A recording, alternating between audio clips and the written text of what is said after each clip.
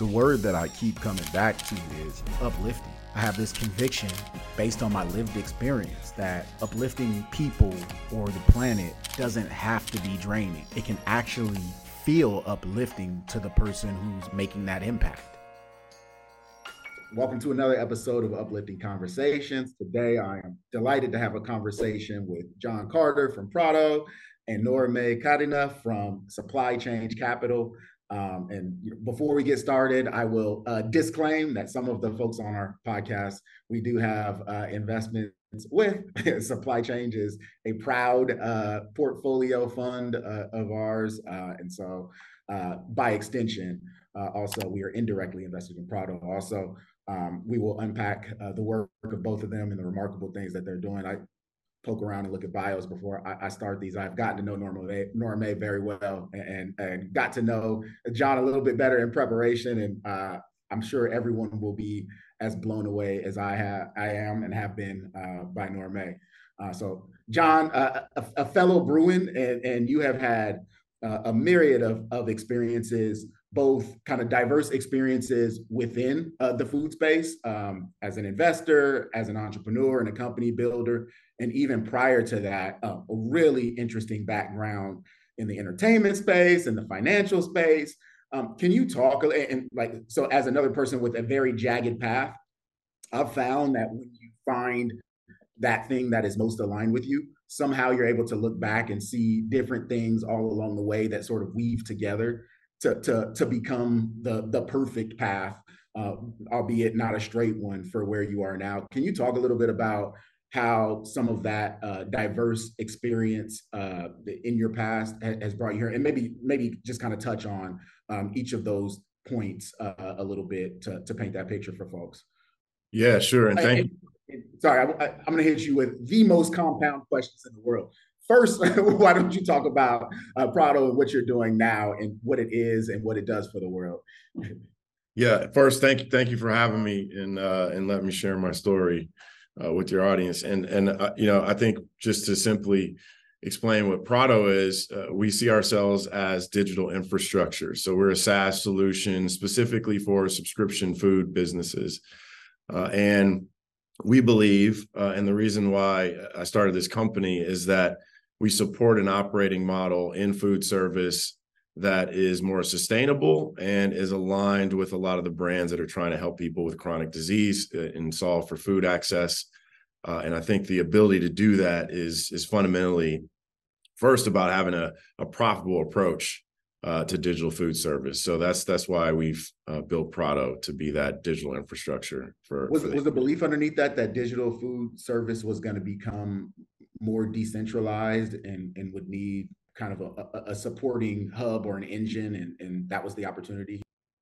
Yeah, and I think to kind of get to your first question about like the through line in my own experience in my career leading up to this point, I have, as you said, I got my start in financial services and then kicked around in entertainment and now in food. And I think the common thread there is that I saw large scale tech disruption happen in three separate consumer verticals.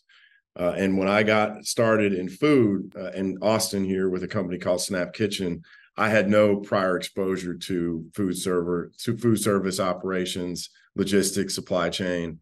And what I was blown away by was, at that time, at least Snap Kitchen had a different approach relative to kind of your made to order, which is the dominant form factor I think most people are familiar with, particularly around digital food, is made to order and the unit economics of that and the relative waste of that versus something that's batch produced ahead of time where you're having future orders against that food. And so I think seeing that was a superior approach and a better business, but also the fact that it was helping people with some of these lifestyle conditions that need curated food service and making that more possible in the world at the end of the day, and trying to provide a solution that lowered the barrier to entry for more brands to participate. And what I saw is a boom in an inflection point and innovation on food service. So you were at Snap. You're also an advisor to Everytable, right? And did That's that right. have any influence on, or does that have any intersection with your work at Prado? Yeah, 100%. I mean, what we're trying to do effectively is help businesses like Everytable to do their best work in the world as in providing them digital infrastructure. So, and Snap now is a customer that is in the early phases of launching on our platform. So, our goal is to help more brands like that exist. And in fact, we launched another one called Epicured that focuses on people that have various gut health issues like IBS and Crohn's. And you'd be surprised at how many of these chronic diseases are out there and businesses that are trying to help people. And one of the things that they need to solve for is technology, and that's where we come in. Mm. So Normay, I always forget, you're so cool. I always forget how much of a brainiac you are, and Shayna is. I don't think I appreciated you had an MBA and a master's in engineering from MIT, and you did your undergrad at MIT, and you have all this amazing experience as an investor and kind of this operations savant. Why is it that you decided to build a venture capital firm to support entrepreneurs like John, and talk a little bit about supply chains more broadly? Yeah, happy to. I'll tell you a little bit about the journey that my business partner Shayna and I have been on over the last 20 years. She's been in the food ecosystem her entire life. I mean, her entire work life. From the nonprofit sector, working for Oxfam and really understanding farmers and supply chains, to the corporate sector, working for Mars and helping them define their sustainable sourcing practices, and then being part of a venture-backed company and helping the company grow and scale. And on my end, I come at this from a slightly different background, right? I studied engineering, went to work in the aerospace sector, where I spent 12 years working on large scale product development and integration. I worked on satellites and airplanes and other space vehicles. And we met in business school and continued our respective careers, but maintained a friendship and respect for each other. And in 2020, what really brought us back was that we were both at inflection points. She had left her venture-backed company. I had just finished deploying a proof of concept deep tech fund, and we were looking for more purpose and more value. Right, this was mid 2020, when we all had a bit of a reflective period. We reached out. I reached out to her to learn more about food. She coincidentally wanted to learn more about venture. And we started introducing each other to our networks. And what happened organically was that we made an angel investment in a food company. And as we talked about why this company was exciting and why it needed to exist, we started to unfold the thesis that our venture capital firm is now pursuing, which is that there are two big forces impacting the future of many industries, but food in particular, and those are climate and culture. So both demand side and supply side forces. This is a $10 trillion industry. 10% of the world is employed in food and ag. It contributes over a third of greenhouse gas emissions. So this is an area that needs technology desperately. And we thought that we were at this, pretty interesting nexus and lens together, and that we complemented each other. And our firm was born in late 2020, really with a mission to invest at the intersection of food, culture, and technology to build the kind of ecosystem we want to see. And I'll have you toot your horn a little bit here about how well you guys have measured and managed impact as a VC fund. I think I sent an email when I got the last impact report that said, "I heart your impact," because one of the things we aspire to do is to share best practices and to educate other portfolio funds of ours. Yeah. On how they can not only measure and manage, which is a huge part of the job, but also how they can communicate impact in a way that engages and is emotionally resonant and is felt by the investors. I think that's part of the work, is helping people do that. Can you talk a little bit about how you guys have thought through impact thesis and impact engagement? Yeah, absolutely. It's a big part of how we run the firm, right? So when we invest, we're certainly looking for returns.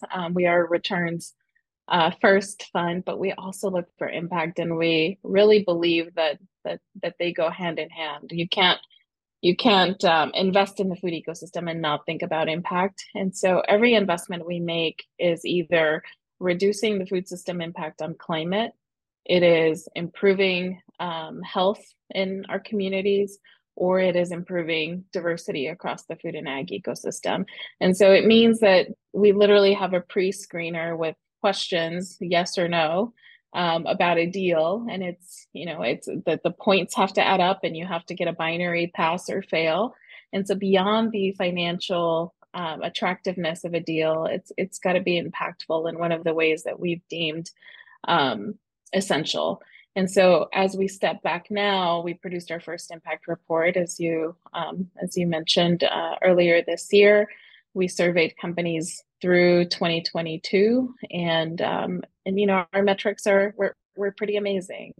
80% of the companies that we've invested in are led by either women or people of color. Um, in terms of healthier communities and reducing the impact on climate, the numbers are in the 70%.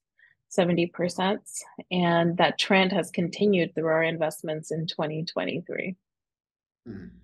So I'll ask both of you about this because one of the things that we try to impress upon LPs, potential LPs, and kind of that the wealth management space that we look to in general is this idea that impact and inclusive investing are not concessionary.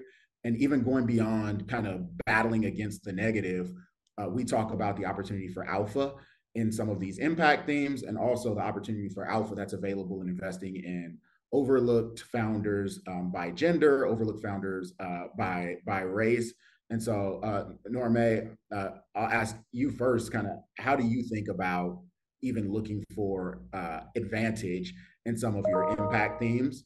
And then, yeah, I'll ask that first, and then I have a related question for you, John. Yeah. I mean, I'm a Latina in VC, right? When I started in venture capital in 2015, I could count the number of Latina partners on maybe one hand plus. 8 years later, there's been a lot of incredible work by organizations like Latinx VC or Somos VC and Black VC and others that have really impacted the ecosystem. And so the number has probably, doubled, maybe on the verge of tripling, but Start there's stepping on still some toes in your counting. totally. I need a friend to let me hold their hands. Uh, so the numbers grown, but as we go out into the ecosystem, there are folks who have gotten so many no's, and they come and we are their first yes. And that's incredible, because when we see the opportunity that they see, because we've lived it, right? And I'll give you an example on the culture side, on the brand side.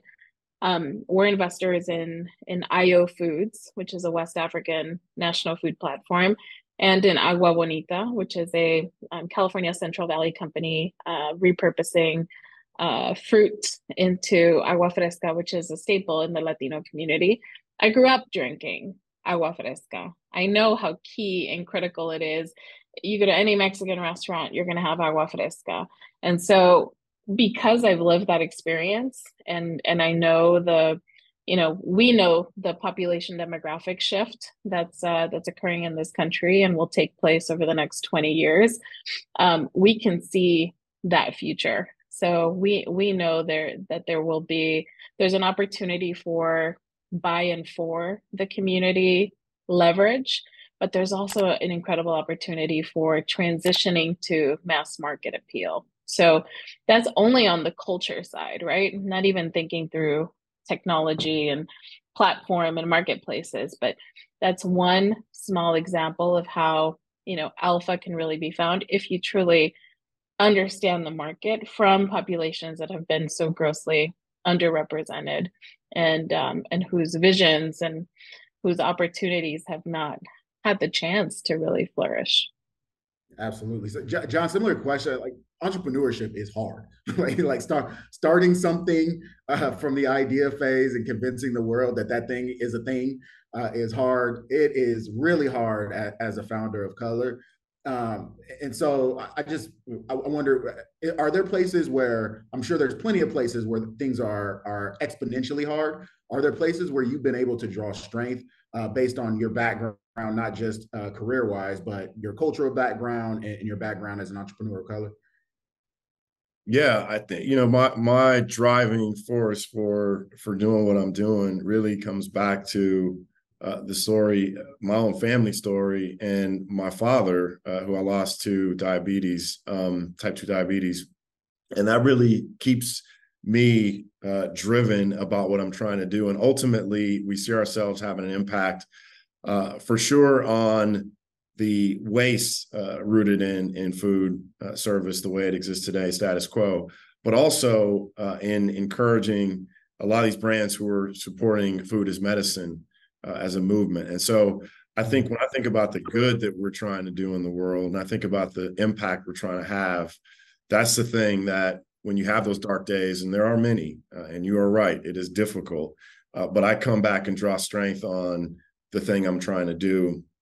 And the fact that, where we are today, just in the US, you've got 96 million people with prediabetes. And as Nora said, about a third of greenhouse gas emissions rooted in a food system. I think that I see this as an urgent matter. And so I think that, when I think about what we're doing, when you have those difficult times, I think feeling like you're a part of something that at the end of the day is going to have impact on millions of people's lives gets you through. And I think it's bigger than me. And I think that that's the important thing to remember. And as an entrepreneur of color, I think also, what I take very seriously is that, we don't get a lot of opportunity. So you have an extra incentive to have a successful precedent here. And I think a lot of the founders I speak to who look like me feel the same way, that you have to push even harder because the stakes are very high, and we want to set a positive precedent so the next entrepreneur that follows behind me has the same opportunity. Yeah, and I find that sense of responsibility and like the appreciation of the opportunity definitely is a common thread for a lot of entrepreneurs of color and female entrepreneurs that I have encountered.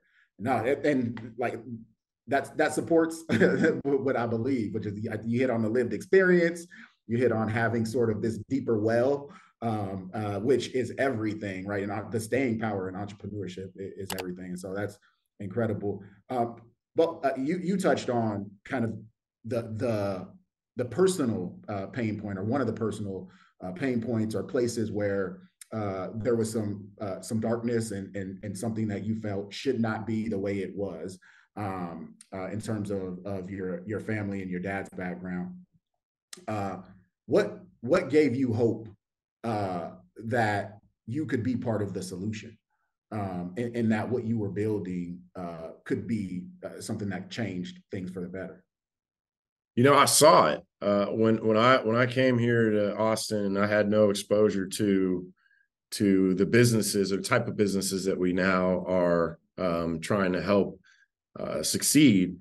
I did not realize how much good you could do with just what is a simple kind of business service. At the end of the day, it's just curated food service.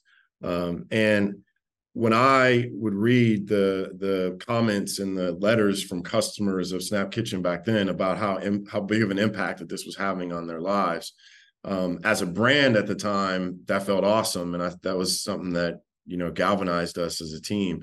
But it impressed upon me, at least, that there's a path here, there's hope here, and how do I take this and amplify the reach of it to the rest of the market and the different communities, like the community I grew up in.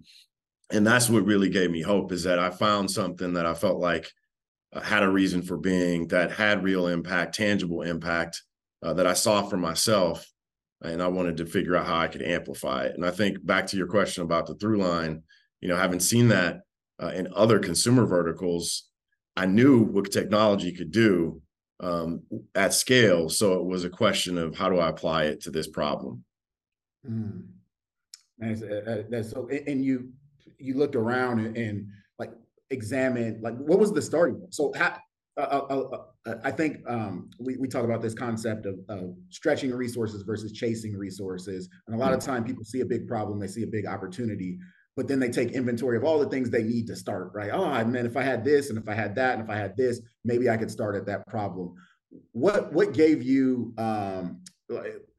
the belief that you had in front of you every resource that you needed? Maybe that's just a network, but every resource that you needed to start to act upon this problem.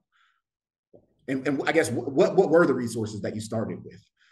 Yeah. So I mean, I was the CEO of Snap. So as an operator, I kind of saw this problem that we're now solving firsthand, and we attempted to solve it ourselves at the time with the resources we had. And it turns out that wasn't a sustainable path for us, and it's not a sustainable path for the rest of the industry. So I kind of had confirmation on at least 30,000 feet that, this was the approach that made sense for the market. And then with my specific experience, I was able to, with my co-founder, figure out how to bootstrap our way to a prototype.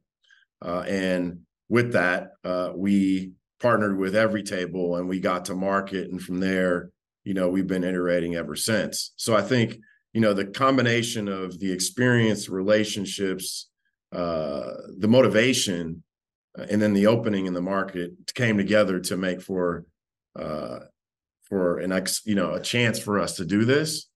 But I'd say it was really just having, my co-founder and I and that exposure were really the only resources we had at the time to get started. Very cool. And Norma, similar for you, like what were you and Shayna sitting around and like kind of poking around and trading ideas, and you make that first angel investment? How do you go from that to, I think we can build something that truly impacts the future of food for the better, making it more sustainable, more culturally aware? Like how did you guys find energy for that vision? Yeah, we wake up with energy for this vision. But really, I had spent 5 years building out another small firm, and so I had been I'd been the founder of a micro VC firm and had done the back office, had done the fundraising, had invested and supported entrepreneurs, and so I knew that we could build the firm. And then on her end, she was so deeply embedded within the food ecosystem that, she had relationships with investors from her days on the founder side. And she had been advising a few companies at various levels, early stage, Series A and plus. And so we knew we had the value. One of the other things we did beyond the angel investment and the conversation, sort of checking each other out around values and work ethic and teaming buy-in and all that stuff, was we also created a little Venn diagram of who's in this ecosystem, like who's doing this work, who's investing in food, who's investing in food tech, and who is thinking about culture, right? Who's thinking about diversity, and where are those intersections? And we found that they intersected seldomly. And so we thought, here's our opportunity, right? We're looking at food and ag from this very different lens. And so we do think there's a gap in the market. And we put a very ugly deck together and started to socialize it. And we got our first LP commitment. So I think that was the initial fire that said we were onto something. But certainly it started with lots of conversations, work around the teaming relationship, and then really validating that there was a gap that we could fill. Mm. And if there's other folks who maybe just from a micro investment standpoint, or angels, or other folks who feel like there are issues in the world that need to be solved, and capital may be a resource for that, how would you suggest they get started investing? Yeah, I think certainly doing something before building out a firm is important, right? Whether it's joining a platform like Portfolio, right, which has micro funds that you can then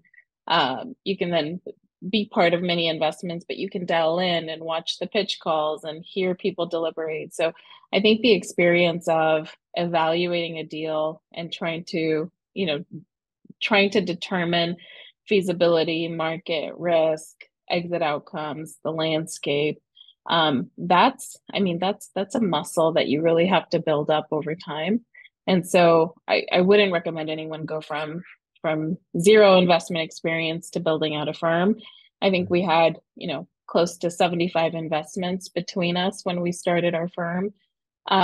So it definitely it takes some time to learn how to do that and to do it to a point where it's comfortable and not really, really scary. So yeah, I would recommend either angel investing, scout. You touched on your prior infrastructure building experience Yeah. at your prior, and like that is no small portion of operating a Yeah. VC firm. If it was just investing, that would be totally. I mean, we built out this firm on top of 20 years of doing other things, including investing in early stage companies. So I would recommend the scout work, the angel work, joining a platform that allows you to have a front row seat into what it takes, and certainly any kind of opportunity to be part of a small team building out a firm, because it takes a lot of work to build out a firm, right? And to invest plus raise capital, invest plus try to be supportive of your portfolio, invest plus have post investment infrastructure for support. So it really takes a lot. John, how would you recommend folks, the entrepreneur out there, a potential entrepreneur out there who wants to start the next company that's going to change the world in food space or otherwise, start at that? We call them micro acts of courage. I think one of the things that I would recommend any aspiring entrepreneur do is talk to some other founders, talk to some people in the fire who are doing what you believe you want to do. And make sure that you have a well-rounded, realistic perspective on what you're about to start and embark on. Because I think, no matter how experienced you are, you cannot anticipate how difficult and hard this stuff is. And so I think that, it's exciting to start a company. And I think that it's awesome when people do it.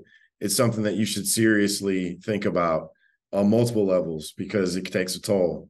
So that'd be the main thing, is talk to other founders, other entrepreneurs that are doing it before you really jump in. And then I think that, thankfully, there are a lot more resources, particularly, in the VC landscape now than there were, even a couple of years ago. So I think that there's a lot more out there and a lot more support for entrepreneurs of color in particular. But we have a long way to go. And so ever more important to really do your diligence up front and make sure that you're buttoned up on what you're trying to accomplish. Very cool. And that's a nice dovetail into, what I think will be the final question, my favorite question. What does uplifting mean to each of you? You can start with you, John. What does uplifting mean to you? I think it comes back to impact. I truly am invested in having an impact in the world and having that impact be tangible. So for me, it's thinking about, the number of lives that we impact through the merchants that we support, in terms of impacting chronic disease outcomes. But in addition to that, lowering food waste, and to the extent we're successful, what amount of food waste can we impact at scale, and what does that fundamentally mean for all of us? And so I think that, being very specific about that and being being in a place to quantify that impact to me is important.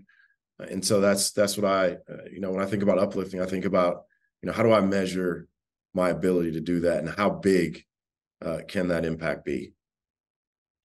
Very cool. And agreed. What does uplifting mean to you?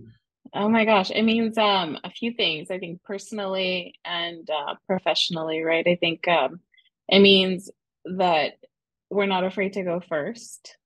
It means that we do work in community, and we do things what we call the supply chain way, which means we take from our experiences through today, but then we determine what's the best way for us together as a team, given the current dynamics and what we know now, right? So we're not doing things as they've always been done. We're not doing things as we've done in the past, but we're really looking for the new supply chain way, which is an amazing way to think about just really building in what we've lived and learned. And I think that personally, what I'm learning more and more is that, this work that we do is urgent. It is essential. It takes, it's brain and heart loaded, but it's also really exhausting. Mm-hmm. And so more and more, we're really thinking and talking, amongst ourselves around how do we restore, right? How do we restore at the end of a really long week, at the end of a really long quarter? Because we need to, wake up with the energy. So I think we need to think about ourselves as uplifters in a way that really preserves that balance. I have a young son. Shayna has young kids, and we want to be uplifting in the work that we do, but we also want to be uplifting at home. Yeah. So that's been top of mind. That is that so resonates. Like normalizing this truth that doing uplifting work can and should feel uplifting to the person who's engaging in that work. Like that's the most sustainable form of doing uplifting work. That is incredible. Completely agree. You, John, you, Nora-Mae, are certainly uplifting to me. I appreciate the both of you taking the time here to share your wisdom, share your journeys, and I'm sure a ton of folks will get a lot of value out of this. Deeply appreciate it. Please be sure to subscribe, like, and click the notification button so you never miss an episode.